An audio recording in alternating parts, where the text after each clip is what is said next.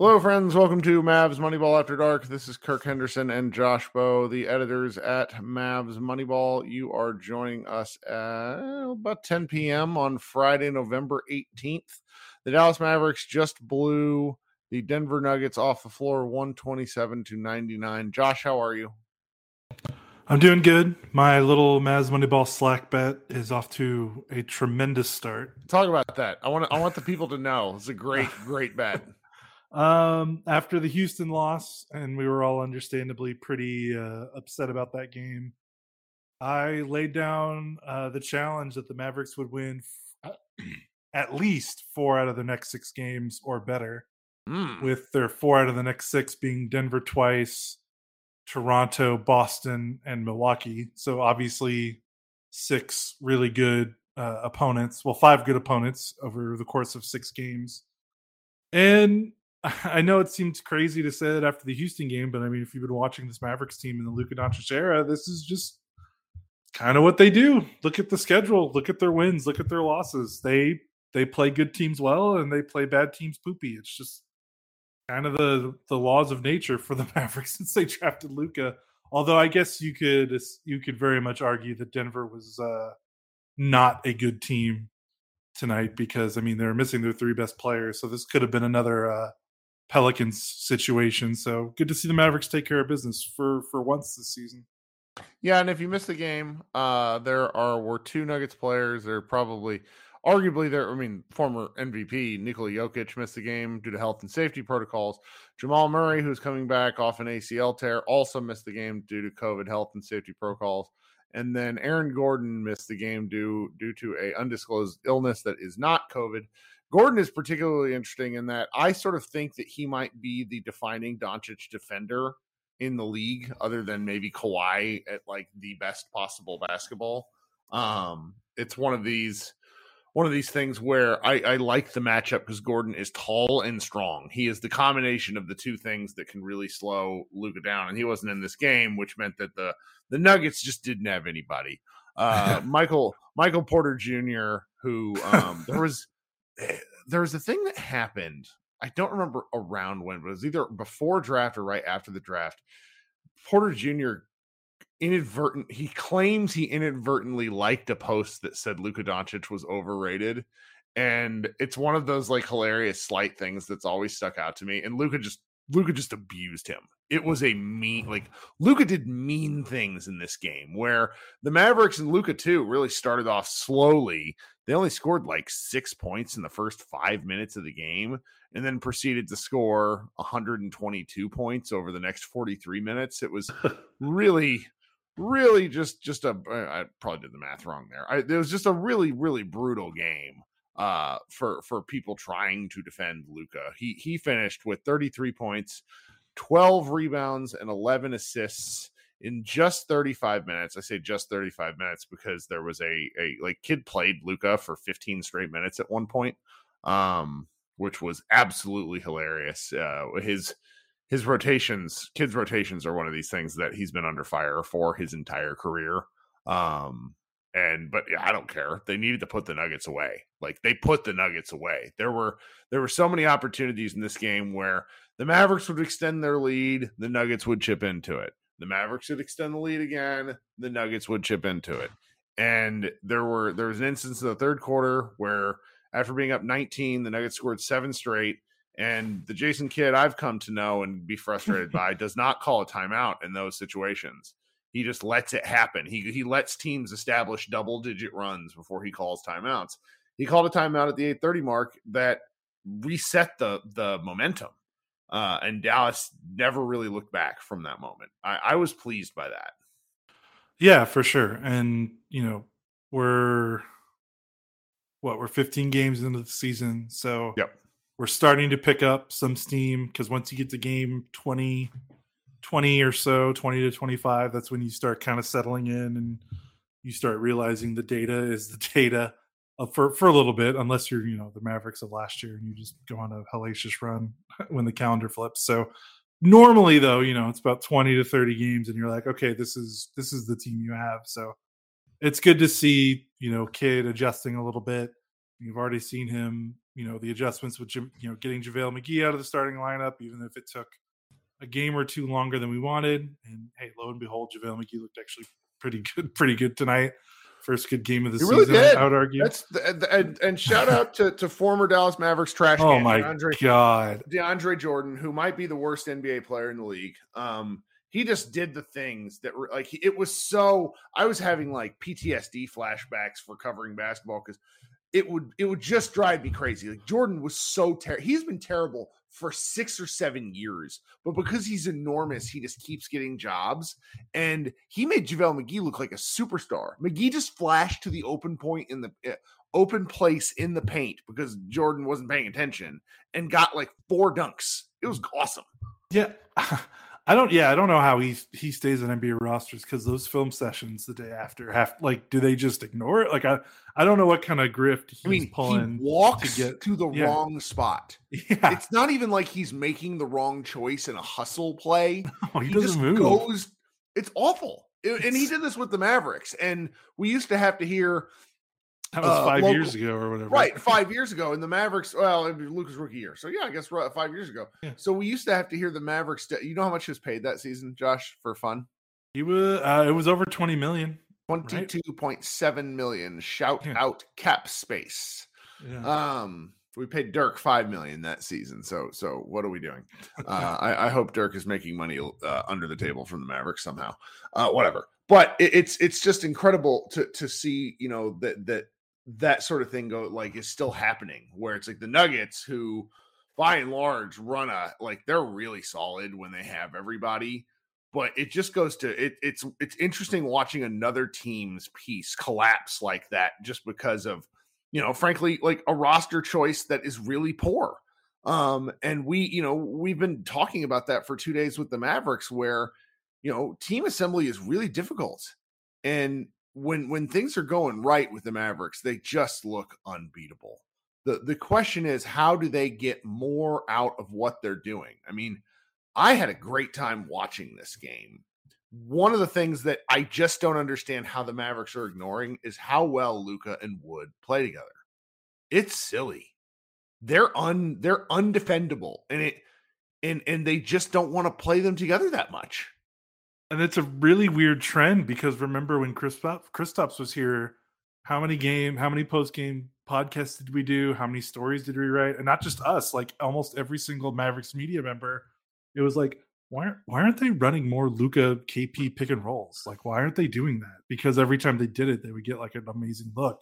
And it's starting to feel the same way with Wood. It's like, wait, why aren't you just running this play like every single time down the floor until the other team proves that they can stop it? Because so far they have it. And yeah, Wood looked tremendous. And the chemistry with Doncic is obviously there. And I don't know, maybe this is the start. Again, it's been kind of funny with Wood because I think, what was the game that everyone was like, man, I don't know, like what is going on with him? The Brooklyn game where he played 21 minutes and scored 6 points and they only won by 2. And I think everyone was like, what are they doing with McGee? Since then, I want to say that Kidd has wanted to play him more, but the Portland game, he fouled out in 25 minutes. So what are you going to do? The Clippers game, he played a tremendous first half and then he played an awful third quarter. That helped contribute to the Clippers come back in the game. So Kidd kind of pulled him, but he had a good reason to. Wood did not deserve to be on the floor in the second half. And then he finally played 30 minutes against the Rockets, and we just don't need to speak about that Rockets game. So, and then, he plays 26 minutes only because he doesn't need to, 28 points on 16 shots. I feel like since that Brooklyn game, even though the numbers don't necessarily reflect it, I think things are leaning in the right direction towards of them making the most of Wood, even though he's not playing 35 minutes a night. I think some circumstances have come up that have prevented him from being on the floor a little bit longer. But I think the coaching staff is finally leaning towards, okay, we just got to get this guy on the floor. He's only played 26 minutes, though. Yeah, but I mean, that's because the game, did he need to play more than 26 minutes tonight? They don't really have guys on their bench that I feel comfortable watching. That's true. But they finally had a 28-point win, so it's hard for me to quabble about minutes in a game like this. Sure. So Powell only played 13. Maxey didn't even play. Yeah. So it's not, McGee played 17, but he actually looked good. So, and some of his minutes came in garbage time. So that's true. I think the distribution was okay for a Giant win where the game was over in the fourth quarter. I like that just looking at the box score, because like when I take a billion notes, and so something that I just avoid entirely, not on purpose but by accident. Spencer Dinwiddie continued just like he turned back on into becoming a human flamethrower, hitting 3 of 3 from deep. I had an observation, and I'm curious as to what you think about this. He from the right wing is how I think of Luka from the left wing, where if he catches that right above that break point, that is a beautiful shot. I like watching it.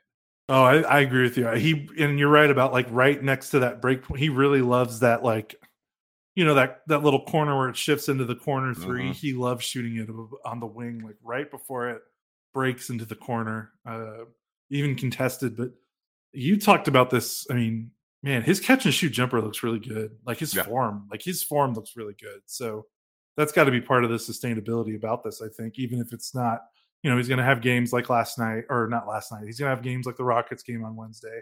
But I mean, if he keeps getting catch and shoot looks like this from Luka, I mean, his form looks good. He's clearly put time into it. I mean, I don't know why he couldn't, keep being a high volume, high average 3-point shooter. Sure. Well, and again, we don't know how much to take away from this because they're playing a Nuggets team. It's on the second night. Did they play last night? I think they might have played. They played Wednesday, right? They lost to the Knicks in like a barn burner of a game. That was their last loss. But I don't, watching a get right game, I just think there's things you can take away with it and not overread into it. Like Reggie Bullock had he played 31 minutes, 10 points, 4 of 7 from the floor, 6 rebounds. The rebounds, I think, are primarily a luck-based process. Like just because Denver didn't have it and was missing a lot of shots too. Right. But at the same time, with the number of near triple singles and triple zeros that he's put up lately, just seeing him get the ball was kind of nice. He moved the ball well, 3 assists. That's something. I thought he and Green each played a pretty solid, just they did things that the Mavericks needed at times when the Mavericks needed them. And I've been thinking about this a lot with this roster construction, and that, they're not going away from Luka. I don't know what kid talks like where he's like, we're going to do different things in our offense. Like, it's just not true. They can't. They don't have the team for it. It's Luka ball till something drastic changes. Yeah. And so if we understand that and then we move forward, what has to happen for these guys who are playing extremely limited roles is they just have to find positive impact. And, Reggie quite reasonably, people have been really upset with him, but I also think he's earned the rope to figure it out. Maybe not the minutes that he was playing earlier in the season. There's nothing wrong. I don't mind seeing more Josh Green minutes because, I mean, again, he's a consistent plus. I think his defense is pretty solid. The shot is I mean, his talk posted some stats about this. Like, I just don't care. The sample's not big enough. You can't take 1 3 a game and convince me to care. He needs to be taking 3 to 4. But he's attacking the rim. He's going in and doing crazy stuff on offensive rebounds. He makes really nice passes. The pass at the end of the first half to Reggie Bullock for 3 was a great example of that. He's just a good extra cog in the kind of wild wheel because the Mavericks play too slow. And when him and Wood are in the game without Luka and then Spencer in, I feel like the pace picks up a little bit. I have no data to back that, but it feels quicker. Yeah. And I like that. Like, this is, for as mad as I was last game, this was just nice to go ahead and see them come out and respond a little bit. Now, if they can win a second straight one against Denver on Sunday, I don't care if Denver's hurt. Beating the same team twice in 3 days is hard to do. That'd be nice. That would really tell me something. That would be nice. And Kirk, did you know that this is their first double-digit win since October 22nd? Yes, I did, because they lead the league in clutch games. 12 of their 15 games have been clutch games. Seven of their 9 wins are clutch wins. Mm-hmm. Now they're like the league leader in clutch wins, but it's important to blow teams out. It's important to improve your point differential over the course of the season. Nobody likes to hear this, but point differential is one of the biggest indicators of whether you're a good team or not. Yeah, I mean, was it that the 2007 67 win Mavs like Achilles heel, then like going in the playoffs? I remember like some writers talking about like, well, they've won 67 games, but they don't have the point differential of a 67 win team. And of course, I was in high school, I wasn't paying attention to that crap. So, but it does have some merit to it. So, and again, it's just nice. You don't have to worry about, I mean, Luka did still play 35 minutes, which is kind of funny. But other guys didn't. Dinwiddie didn't hit 30 minutes, and secretly Dinwiddie's minutes might be even more important than Luka's because I mean he's had 2 ACL surgeries in his career, and he's Finney Smith and Bullock. Yeah, Finney Smith and Bullock. The more you can keep them closer to even 30 or below rather than 35 is better, especially coming off that hellacious playoff run. So that stuff is nice, and they just needed, like you said, it's just it's been a long time. How many, even their wins, because their wins are such nail biters and they're giving up leads, like they just don't have a lot of feel good moments this season. So that mentally, that just probably gets to you in the locker room. Like they won that Clippers game, but they gave up they had to freaking scratch and claw, and I'm sure they're happy they won, but they probably get to the locker room, they're like, God, like, what the heck? Like, what do we got to do to put a team away? Like, we can't just keep doing this. So for them to be favored in a game against a team that's licking some wounds and is injured, that's just it's hard to find any faults with their performance tonight. I mean, hell, they almost shot 60% from the field. So they took care of business. And how many times have we gotten on this podcast? We're like, hey, they took care of business. It's always been like, well, they won, but they did this, or they had a catastrophic loss. So this is a nice reprieve from the madness of like the last 2 weeks, it feels like. Oh, well, that's where we are. I don't really have a lot to add to this one other than the fact that it was nice. I wrote, I ended up writing the recap during the fourth quarter. Love being able to do that. I haven't been able to do that all year. So shout out to Tim Hardaway Jr. for probably his best game of the season, I think. We've been killing him. I've been killing him because he's been terrible, but he played easily his most efficient game of the season. So, good for him. Yeah, well, we'll be back at this on Sunday. Oh, you know what? We didn't talk about something that's actually like it's easily the most SEO friendly aspect of this. Oh yeah, duh. Luka Doncic notched his 50th triple double of his career, and he's the second fastest person to do that, beating out Magic Johnson and a bunch of other people. Second only to Oscar Robertson, who did 50 triple doubles in 111 games, which is like that's just not a thing. It's the pace in the 60s, like nobody. Luka doing it like this is monstrous and wild. It's record, like it's some of these records from old timers are so incredible, but they're also like nearly unbreakable because the game is so different. So Luka doing what he's done is fascinating, and this is a heck of a exclamation point to do it on because it was really the full Doncic package where he was rebounding well, he was dishing well, and the scoring just came so easy.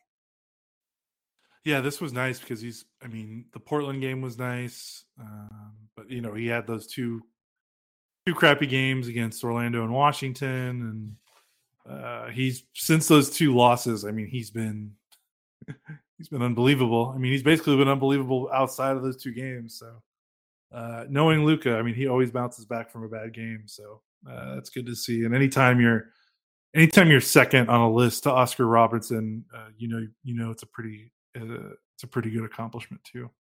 Yeah. Well, I'm going to go live on the live show because I want to. You should probably go to sleep or go do something else fun because we don't get that many games like this during the course of the season.